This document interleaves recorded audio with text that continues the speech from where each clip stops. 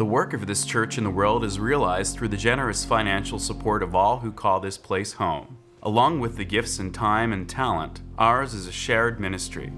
You have a role to play here. Church membership is open to all. For more information, go to uusf.org.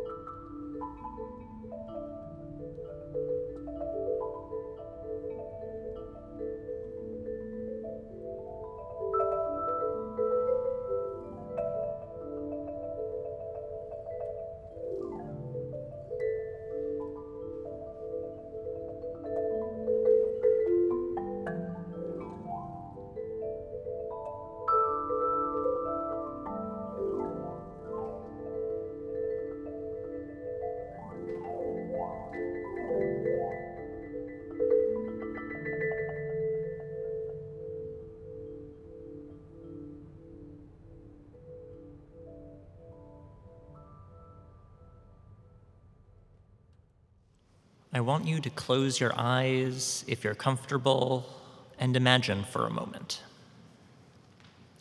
You get to bed early, you have a great night of sleep, you wake before your alarm. What do you do with your newfound time?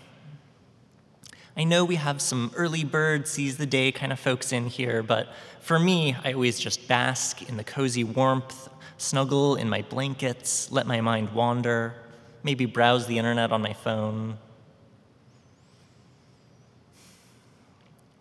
We usually think of inertia as movement, but as they say, an object at rest tends to stay at rest.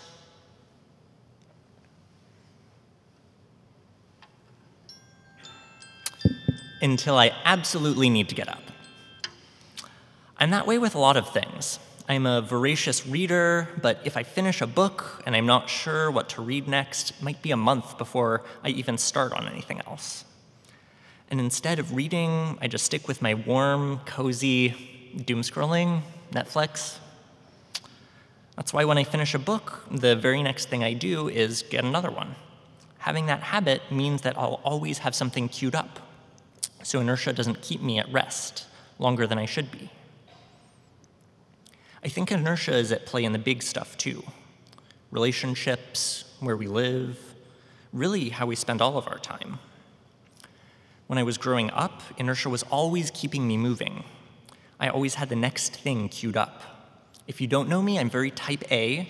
I do know how to relax and be low-key as well, but to be honest, that's because being low-key is a pretty valuable social skill, and as a good type A, when I see a skill, I want to master it. So in high school, when I had to choose which extracurricular to do, I decided on all of them. And I always had the next thing I needed to do. And then in college, even more. Majors and internships and volunteering and starting a nonprofit. I had a voracious appetite for knowledge. And then graduating, getting an entry-level job and figuring things out and going for promotion and serendipitously finding the next job and so on. Always the next thing queued up, inertia always keeping me in motion. Until it wasn't. My previous job wasn't perfect, but it checked enough of the boxes. So I stayed there for a while. Wasn't totally happy, but I was comfortable. Cozy under the covers, doom scrolling even after my alarm went off. Leaving that job was the first time I really made a big life decision for myself. When I didn't have the next thing queued up and know exactly what it was, when I didn't just serendipitously stumble onto the next thing, taking whatever path seemed natural, or really taking whatever path fit within the box that I or that our society had constructed for people like me. Doing the next thing that time was hard. My previous transitions were quick and seamless affairs. But here, after I started feeling unhappy, it took me over a year before I realized that I wanted to leave the job, and then another half year before I found my current job. And every step of the way, I was second-guessing myself. Do I really want to leave? I like my coworkers, and I'm learning a lot. And if I did leave, what would I even do? Would I have to move, uproot myself? Do I want to move? Have a change of scenery, see the world? Would I need to take a pay cut? When all I cared about was moving forward, it was easy. There was always inertia, keeping me on the path laid out by corporate America. There was always the next thing to do. But following somebody else's template won't get me where I want to be, won't make me the person that I want to be. And I had to sit with uncertainty and accept that I didn't know what was next in order to figure out my own approach, path, values. Now, I'm happy at my job, but there are still some other things where I'm comfortable. Maybe some of that languishing that Vanessa was talking about a few weeks ago. Warm under the covers, doom scrolling, unsure of what's next, not wanting to take that first terrifying step into the cold. But maybe. Time to get up.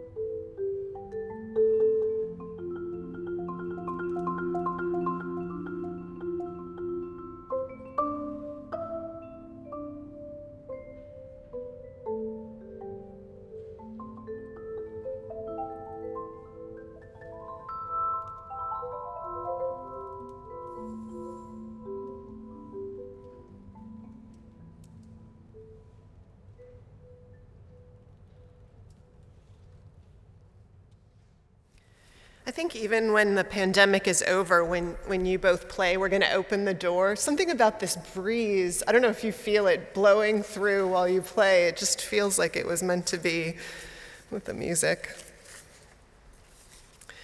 Our reading this morning is from William Bridges, who wrote a classic book called Managing Transitions, Making the Most of Change. And since the Buddha's right, and change is one of the constants, knowing how to make the most of it seems like a good thing. Bridges writes of this time between endings and new beginnings the following. It's a very confusing state. Sometimes you feel empty, dead, flat, inert. You wonder if you'll ever feel like doing anything that takes effort and motivation again. You have to keep going, but your fantasies seem to involve quitting. By the way, this book was written a long time ago. Dropping out or getting away from it all. At other times, it seems like pure chaos. You're surrounded by conflicting signals and contradictory demands. One day, things seem to be moving forward. The next day, backwards. One day you feel hopeful, the next day there's no hope. Nothing makes sense.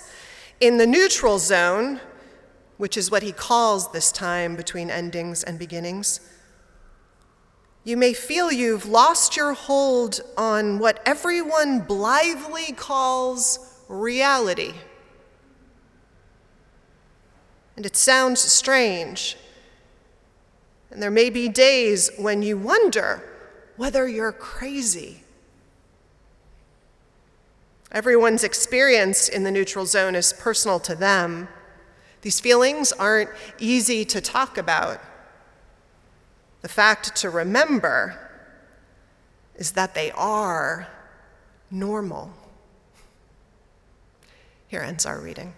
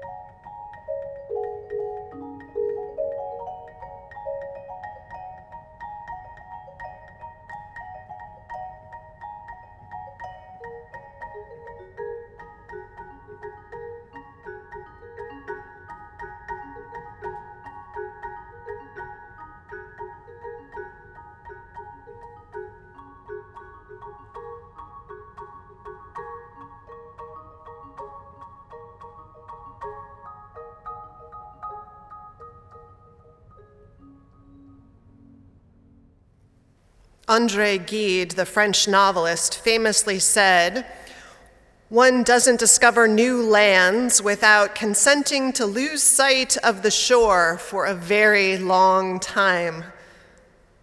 Gide was talking about change, part of what it requires.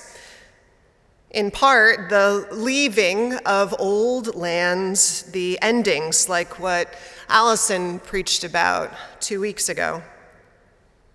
But also the risk and reality of what happens in between the goodbye to one shore and the landing on the next. William Bridges, whose book we read from this morning, talked about this too. He names how all change has two pieces. He talks about the change in circumstances. You may recall, if you were here 2 weeks ago, But then the inner work that happens, if we let it, in response to that change in outer circumstances, he calls the inner work transition, to distinguish it from that outer circumstance or material transformation that he'd just simply call the change. So, for instance, marriage, the act of getting married, is a change. Transition is learning to live as a couple. Like the moment early in my married life when my husband came out of the kitchen carrying the pint of ice cream that was my flavor, having finished his own. And I said, "That's my flavor." And he said, "We're married, they're all our flavors." Which I still have a little bit of anyway, but it was convenient, as you can all tell, that sense of marriage. But still, I get the challenge. Or, similarly, losing a spouse, the reality of it and the material things that happen, living alone in an apartment, making meals just for yourself, that's all change. The transition is what it means for you and your sense of yourself and your relationship to the world. We can continue to live the same way in the face of any change, but it's odd and broken to do that, right? All change, to live into it richly and meaningfully, it almost always requires that we learn to see ourselves differently in our relationship to the world and own that. And figuring out what that is, that's the transition piece. In all of our transitions, then, there is this set of endings to be recognized. Often there are things in those endings to be mourned, whatever it was, maybe that we loved about our former self or life, possibly even parts of what that former self missed out on in life's possibilities. For instance, I once knew someone who had lived for years because of something that happened early in her life with a colostomy, but then new surgery made it possible for the doctors to not make the colostomy necessary. So she was liberated from that. And there was lots to celebrate, but she did spend some time in that ending mourning the realization of all she had lost in her sense of what was possible for herself all those years when she was constrained by this reality. So endings are losses often, but so too are there things in endings to celebrate. Endings lived into is all of this. And then, of course, on the other side of change, there are new beginnings, the new job, the new career, the new relationship, the new city, the new relationship with our body, in the example I gave, you name it, whatever it is. And in between this ending and this time of beginning, there is this liminal space. There is this in-betweenness. I don't think it's something we actually talk a lot about in our society, maybe because we're so focused on the things we can get done, exactly what you were talking about, Sam. We just sort of stroke through life, and if we can't be stroking hard and fast and checking something off a box, we don't know what to do with it or how to live with it. But this liminal time, it's a bit like when the butterfly is in the chrysalis. The caterpillar is in the chrysalis, no longer a caterpillar, not yet a butterfly. It's what William Bridges calls the neutral zone. It's the little talked about neutral zone. And according to Bridges, it's the place where you and I do the richest inner work. It's the place of the richest preparation. Untethered somewhat from old ways of being, but not yet forced into new habits. It's this time when we actually can most easily rethink things, creatively reimagine our world, our lives. In organizations, he thinks it's the time when the greatest institutional innovation happens. It's when we prepare ourselves, not just for what's going to begin, but for how we are going to begin in it. The neutral zone, to give you an example, if we embrace it as a time of rich reimagining, could be that time after a romantic breakup when we reflect on what it is we want in a partner moving forward. What was the best of what we had, and what would we actually like to leave behind, and how would we like to be different in the next chapter of our romantic lives? But we'd have to resist a rebound relationship in order to claim that time for reflection. It's what I think many of us did naturally, and maybe out of habit in a way still do in the summers, because they always marked a time between one grade or high school and college or junior high and high school, when we would often reflect as kids and young people about who we wanted to be and how we wanted to be when we stepped into a new year. My dad talks about resolving after high school, when he was focused on other fun things in the universe, resolved to actually be a student and went from a C student on a good day to an A student. Or a woman I know who told me once about how she was such an extreme introvert, but in 8th grade she realized how lonely she was. So she resolved the summer between 8th and 9th grade to enter 9th grade, when a lot of the kids were new in the high school, as this bubbly extrovert. She sort of put on a personage and entered as this extreme, ebullient extrovert into high school, and made a ton of friends, and eventually found some place in between those two extremes that she could inhabit, both her quieter self and someone who is deeply connected in a web of friendships that made her happier. So if you reflect, where are you finding yourself in a neutral zone right now?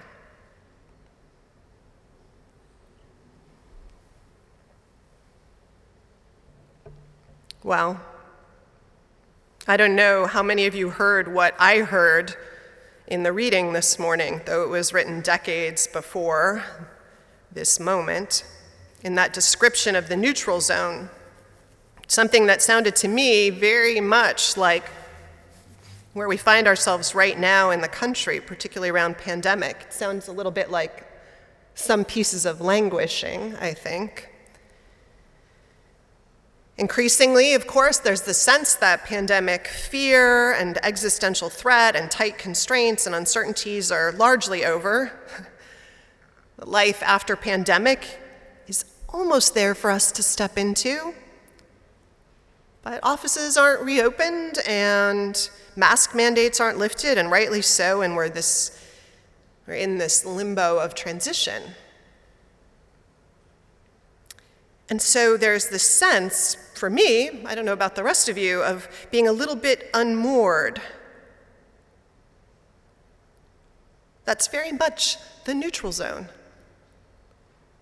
And the questions I hear more and more people asking are, what of pandemic do I want to take with me, and what do I want to leave behind? Those are perfect neutral zone questions. What do I want to take with me from this chapter, and what do I want to leave behind?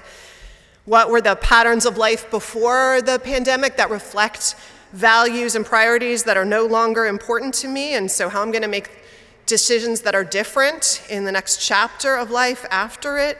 All of these questions are questions that we ask when we are in a process of creatively re-engaging how we will step into the next chapter, in this case, life after pandemic. They are neutral zone questions, as I hear them. And in church, too, I think we're creeping up on a neutral zone. Neutral zones don't actually begin exactly when an ending happens. I think those things are blurred, just like the stages of grief can be blurred. Endings are processes, and so we kind of bleed into and between them. As Allison disengages, we start to get triggered into wondering what life will mean without her, to grieve, to give thanks, but also to ask how we want to be when she's gone, what traditions we want to keep, where we may want to change, what possibilities open up right now, as it always is the case that possibilities open up in times of change. And I imagine that we're going to be in a time of reflection here through the summer and into the fall, bleeding into the new beginning as we start to stake out some new territory as a congregation, changed territory, changed ways of claiming it. But the key is to be in the neutral zone, not to rush through it, right? So that we miss the chance to ask these fertile questions and do this work of reflection and all that it richly invites us into that's rare and precious and of this moment. But often, you and I don't want to be in this zone. Henry Nouwen, the Dutch theologian and priest, loved the trapeze. He gave a talk years ago that Gwen Behrens shared with me about how trapeze was a metaphor for life, he had decided, and particularly for change. In it, he talked about how in life, you're often like that person who is swinging on the bar in the circus, back and forth, and it all feels fine and good, and there's this rhythm to it. And then one day you get the sense that maybe things need to change and a time is approaching, and that feeling can build, and eventually in your bones you know it's time, though maybe you can't even say why sometimes. If you're lucky to have time to prepare, you breathe and you choose your moment, and like the trapeze artist, you let go. You let go of that bar that you're hanging onto, the familiar one that you liked well enough, the devil you knew, at the very least. And with the trapeze, as with life, unless there is foul play at the circus, there's always some other bar that is coming toward you. Sometimes it actually might be just outside the spotlight in the dimmed circus tent, and so a bit mysterious for a little while, beyond your imagining for a little while. But that bar of the future, it's coming toward you, the new beginning, the one you're going to grab hold of when the time comes. In Henry Nouwen's metaphor, then, the neutral zone is what? It's the time you're just flying through the air with nothing to hold on to. And who knows, maybe there's no net. It's Andre Gide's quote we opened up with about how one doesn't discover new lands without consenting to lose sight of the shore for a very long time. The neutral zone is time out at sea with no shore visible. It's a time in which one is both radically free, which may be lovely, but also, and here is the other piece, can also be pretty scary. We humans, we generally like to have something to hang on to, right? But during this in-between time between various habits or pieces of our identity or plans, things that are generally stable and predictable for us, they might not always be that way. Which is why it can be confusing, as Bridges described in the reading, how despite all the gifts of insight and possibility and creativity that are possible in these times, we can also feel deeply out of sorts, scared, even depressed. So the challenge is, when we find ourselves in these times in life, to recognize them as such and to stay in them, to be with them, to trust in them so much that we resist grabbing hold of something, anything, just to get out of them. To not rebound into another relationship, to not rebound into some quick professional decision, to breathe in peace and to breathe out love and to pay attention and to work to keep reactivity low and to ask, what wisdom are we meant to consider in this moment, Spirit of life? What insights are coming up when I listen to the still small voice within, which I can so amazingly more so in these times. What questions are bubbling up, even the hard ones? Alfred North Whitehead, the theologian, said, "It must be admitted that there is a degree of instability which is inconsistent with civilization. But on the whole, the great ages have been unstable ages." Think of that, my friends, as something we can hold on to in our hands in such times as these. That the great ages are unstable ages. That great changes come out of these liminal places. To remember that in our transitions, as a nation, as a community, in our individual lives, that great things happen in this wild flight between bars when we have nothing to hang on to except for that. When we are at sea, one shore behind, one not yet visible. For us at church, I'll tell you, we're not going to have a lot of programming this spring and summer because we'll have less staff, because we're all pretty exhausted after pandemic, but also just to make space to think. All of us, instead of going full throttle, grabbing hold of anything, to allow there to be this time like the board is taking today after church to ask the big questions about who we are now, about what is this virtual community that we've added to our own? What does that mean about how we may change our sense of ourselves permanently? That's all the neutral zone at work in us. Pandemic took 11 families with children from this church, 10 of whom moved out of the Bay Area. It may change the entire way we structure our education program. We have to consider other options, and all of that feels uncertain, but it's also this incredible gift to rethink who we are and how we are together. I would invite all of you to pay attention to the changes here at church, for one, and offer any insights and any questions and any wonderings and any hopes that you have that come up in the midst of this. I'd invite you to be present to the places of transition here and in the world and in your own life.